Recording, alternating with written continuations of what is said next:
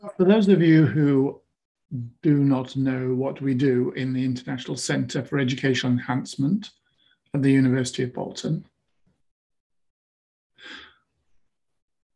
amongst the various activities built around our moral purpose, we support and network something like 75 schools in the UK and a growing number of international schools in 5 or 6 different international settings. And we have, and are really excited about, a conference that's coming up in Gothenburg on the 14th and 15th of March.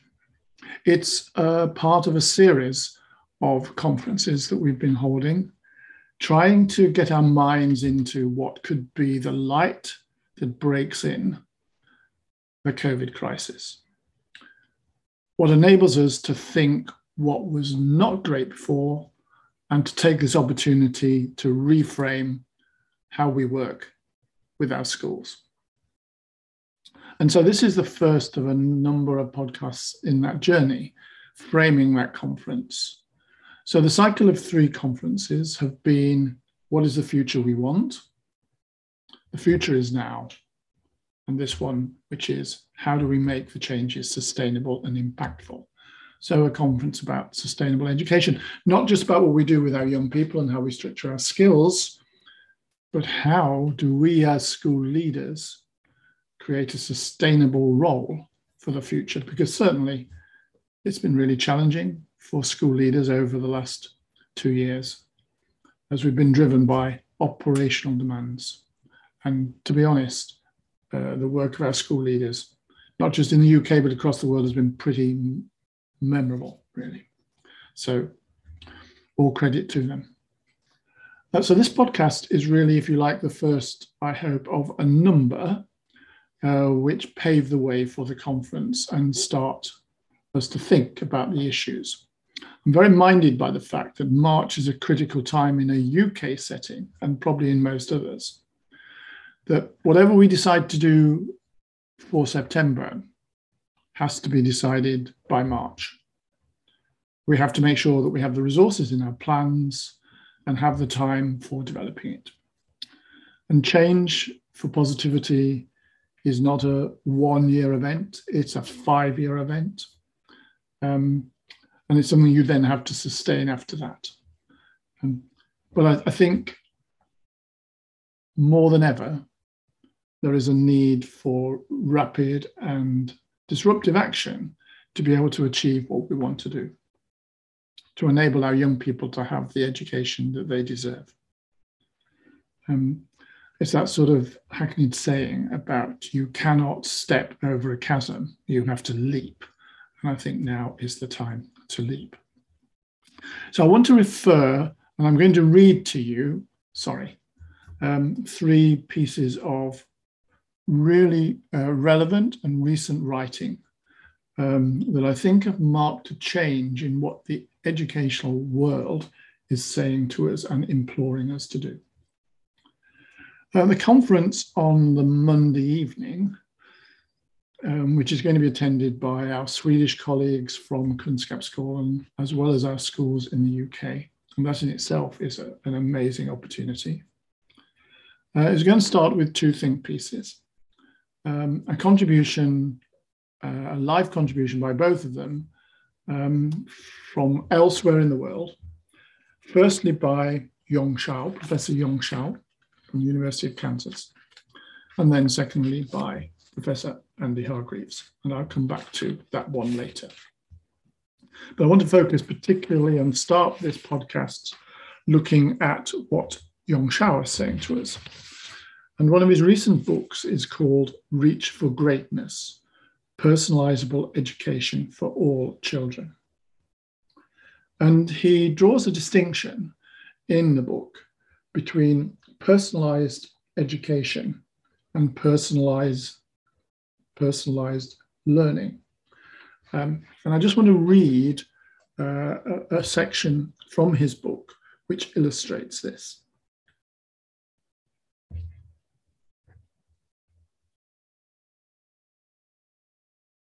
And I find the section in the book where I thought I had open already. Here we go. So in this particular section, it's on page 68, he talks about process versus outcome. Personalizable education emphasizes the personalization of outcomes. It encourages and supports each and every student to discover and develop his or her unique, jagged profile of knowledge, skills, and other qualities such as passions and dispositions.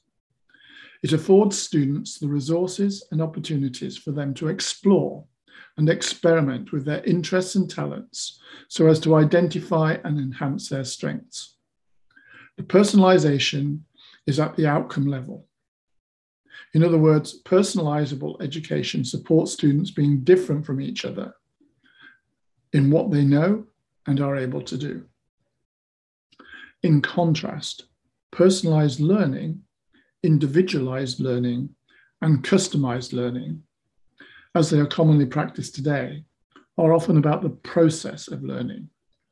The outcome is predetermined, typically by graduation requirements or curriculum standards. Students are allowed to vary only in where, when, or how fast they want to learn, but they are not allowed to decide what they want to learn.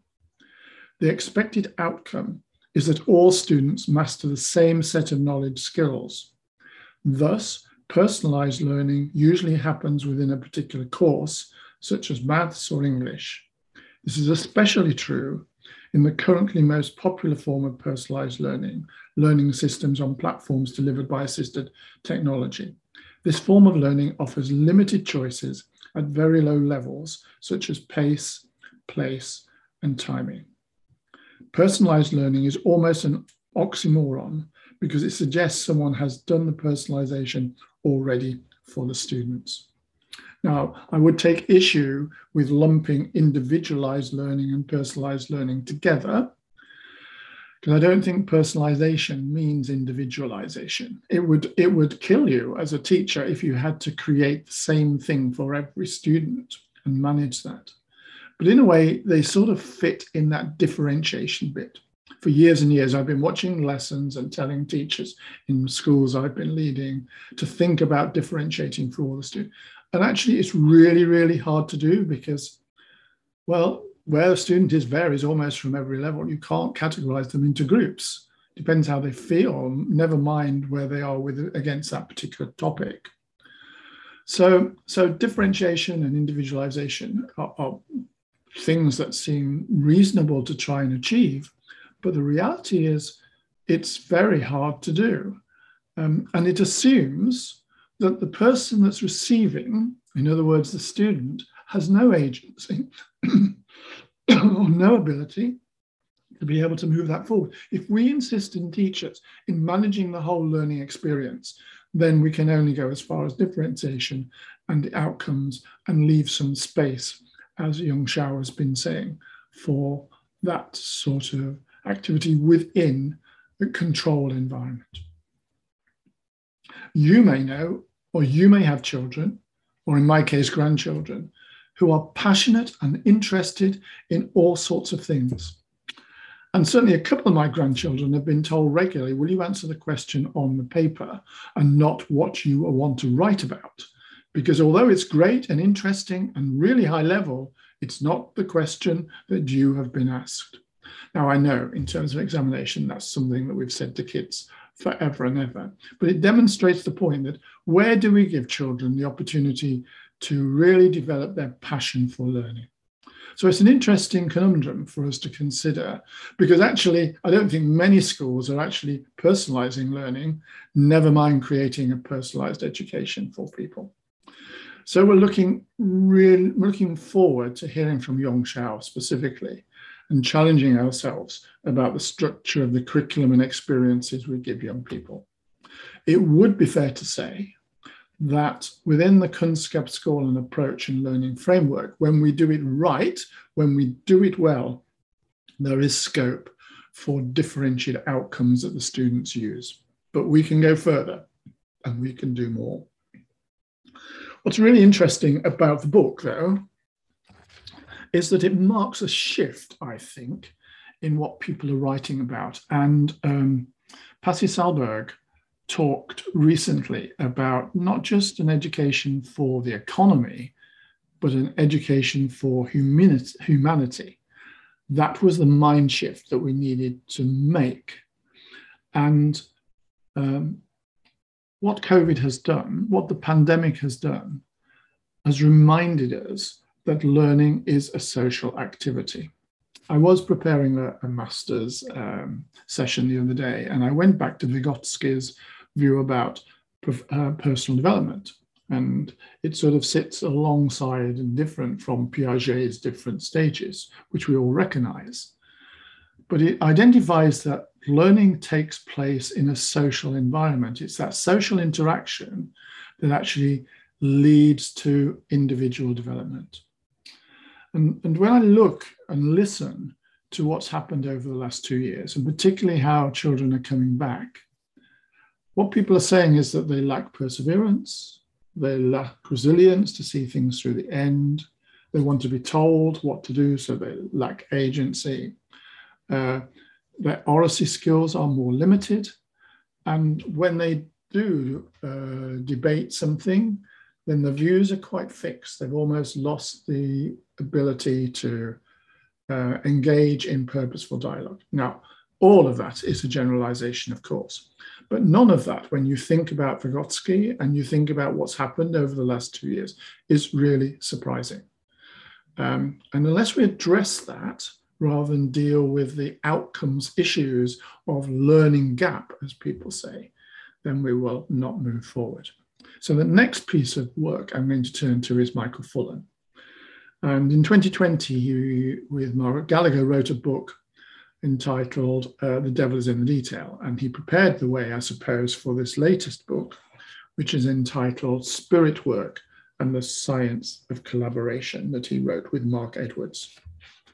This is a very recent book, and just hot off the press. But in it, he talks very much about the importance of well-being and what spirit really is. And again, I'm just going to read a small part of this. And it brings in this word well-being. And you will have heard much around you about the importance of well-being, more so than ever before.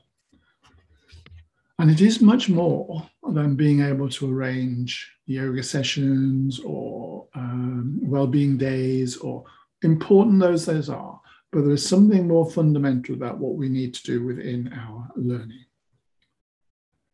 So this is at the end of the second chapter on spirit work, and towards the conclusion he writes on page 19, a core part of new spirit work is well-being for all. Well-being should have been a core part of learning all along, but in modern times, it has given way to academic learning. As the latter gained prominence, and ironically we would say, there's been a rise of ill-being, stress, anxiety among students, parents, and teachers.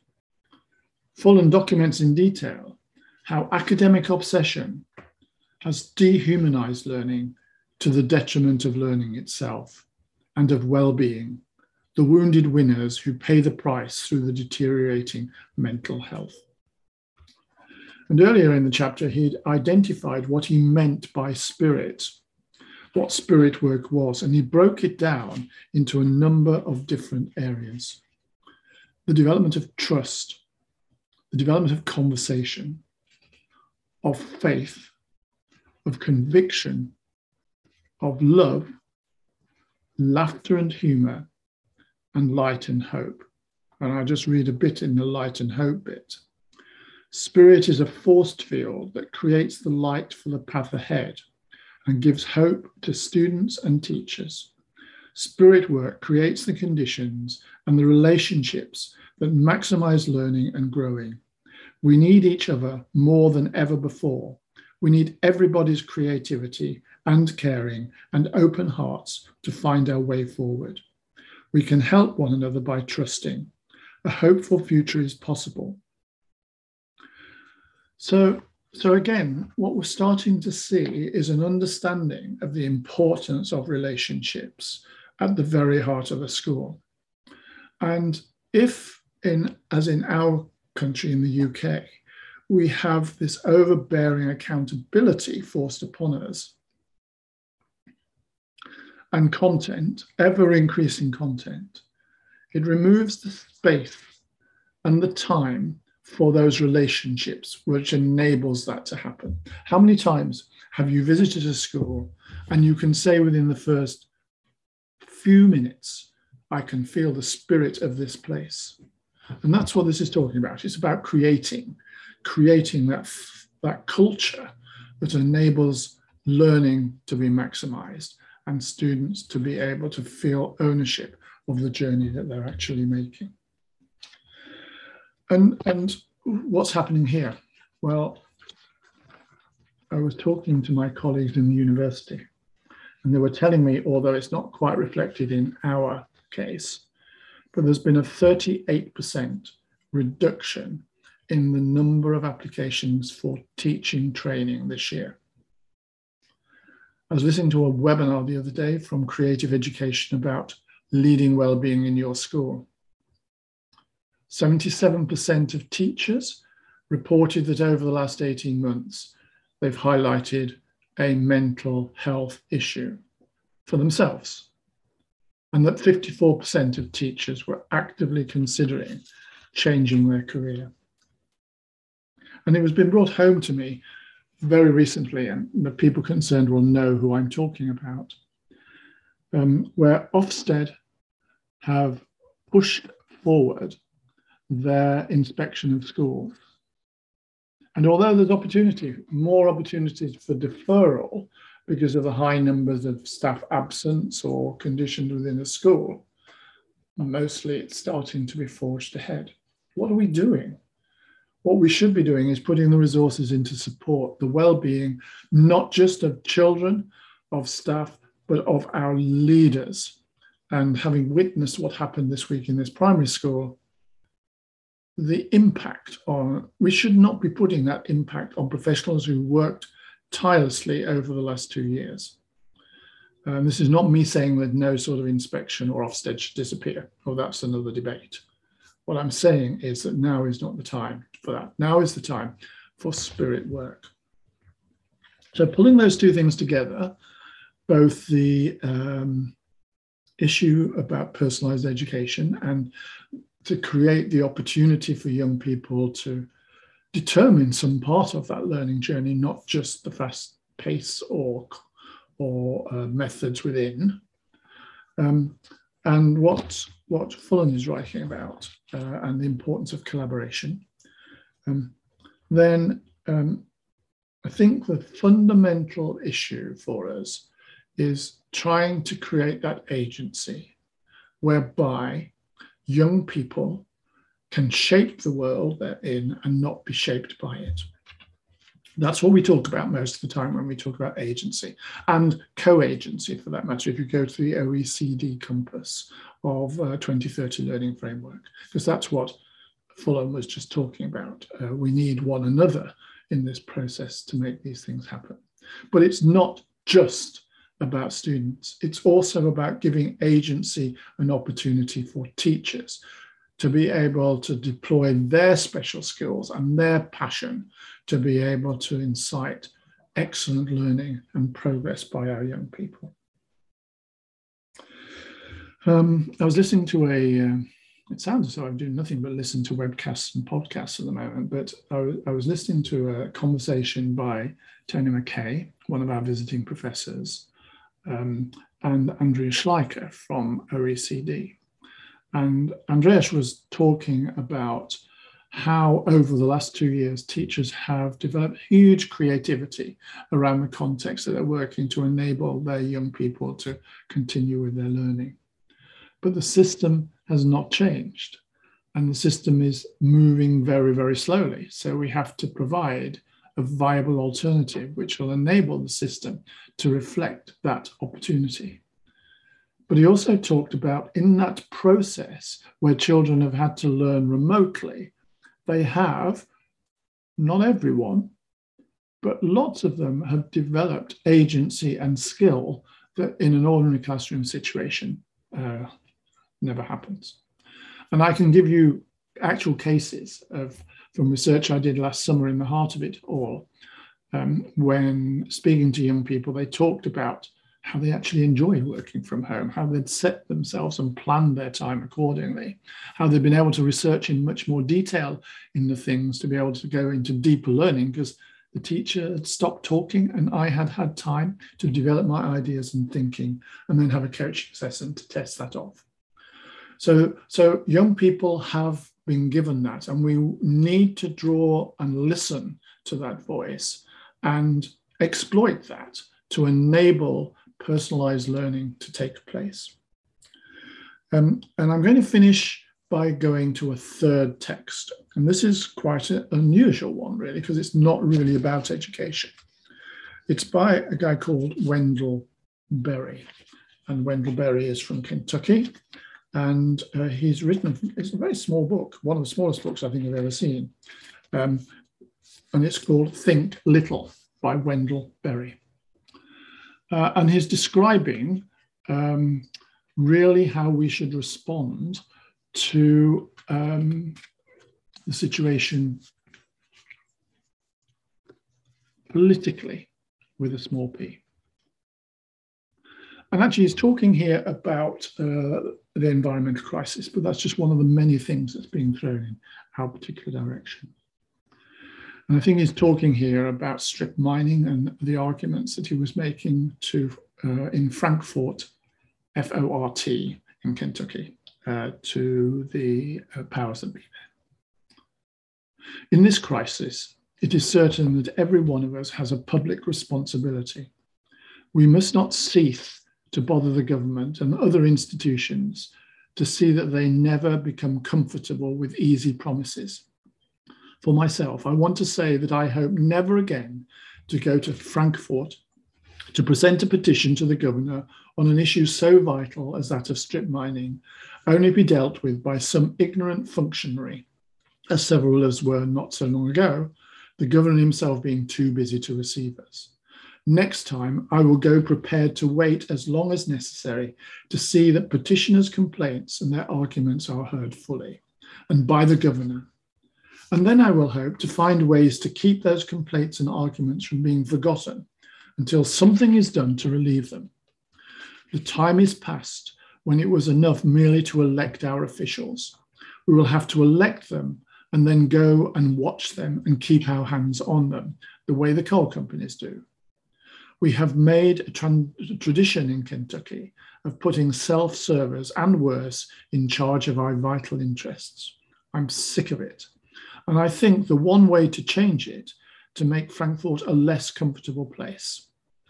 I believe in American political principles, and I will not sit idly by and see those principles destroyed by sorry practice. I am ashamed that American government should have become the chief cause of the disillusionment with those American principles. And so when the government in Frankfurt again proves too stupid or too blind or too corrupt to see the plain truth and to act with simple decency, I intend to be there. And I trust that I won't be alone. I hope, moreover, to be there not with a sign or a slogan or a button, but with the facts and the arguments. A crowd whose discontent has risen no higher than the level of slogans is only a crowd, but a crowd that understands the reasons for its discontent and knows the remedies is a vital community, and I will have to be reckoned with that. I would rather go before the government with two men who have a competent understanding of an issue and who therefore deserve a hearing than with 2,000 who are vaguely dissatisfied. So just taking this back, we've been doing some work with schools around the Earth Summit and environmental issues, and it started with a conference in upstate New York where we talked about empowering young people for sustainability. And I was privileged to be at Northgate High School recently where the students were sharing what they had done to actually get the school to change and move things forward.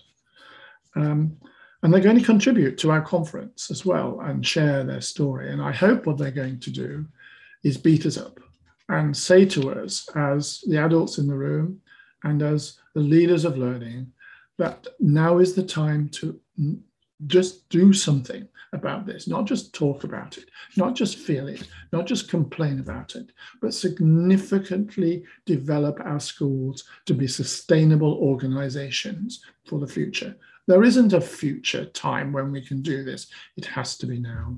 And it also has to be now for giving our young people agency, for creating a curriculum that allows space for young people to have a personalized education that enables them to use their passion to achieve far more than we ever thought possible.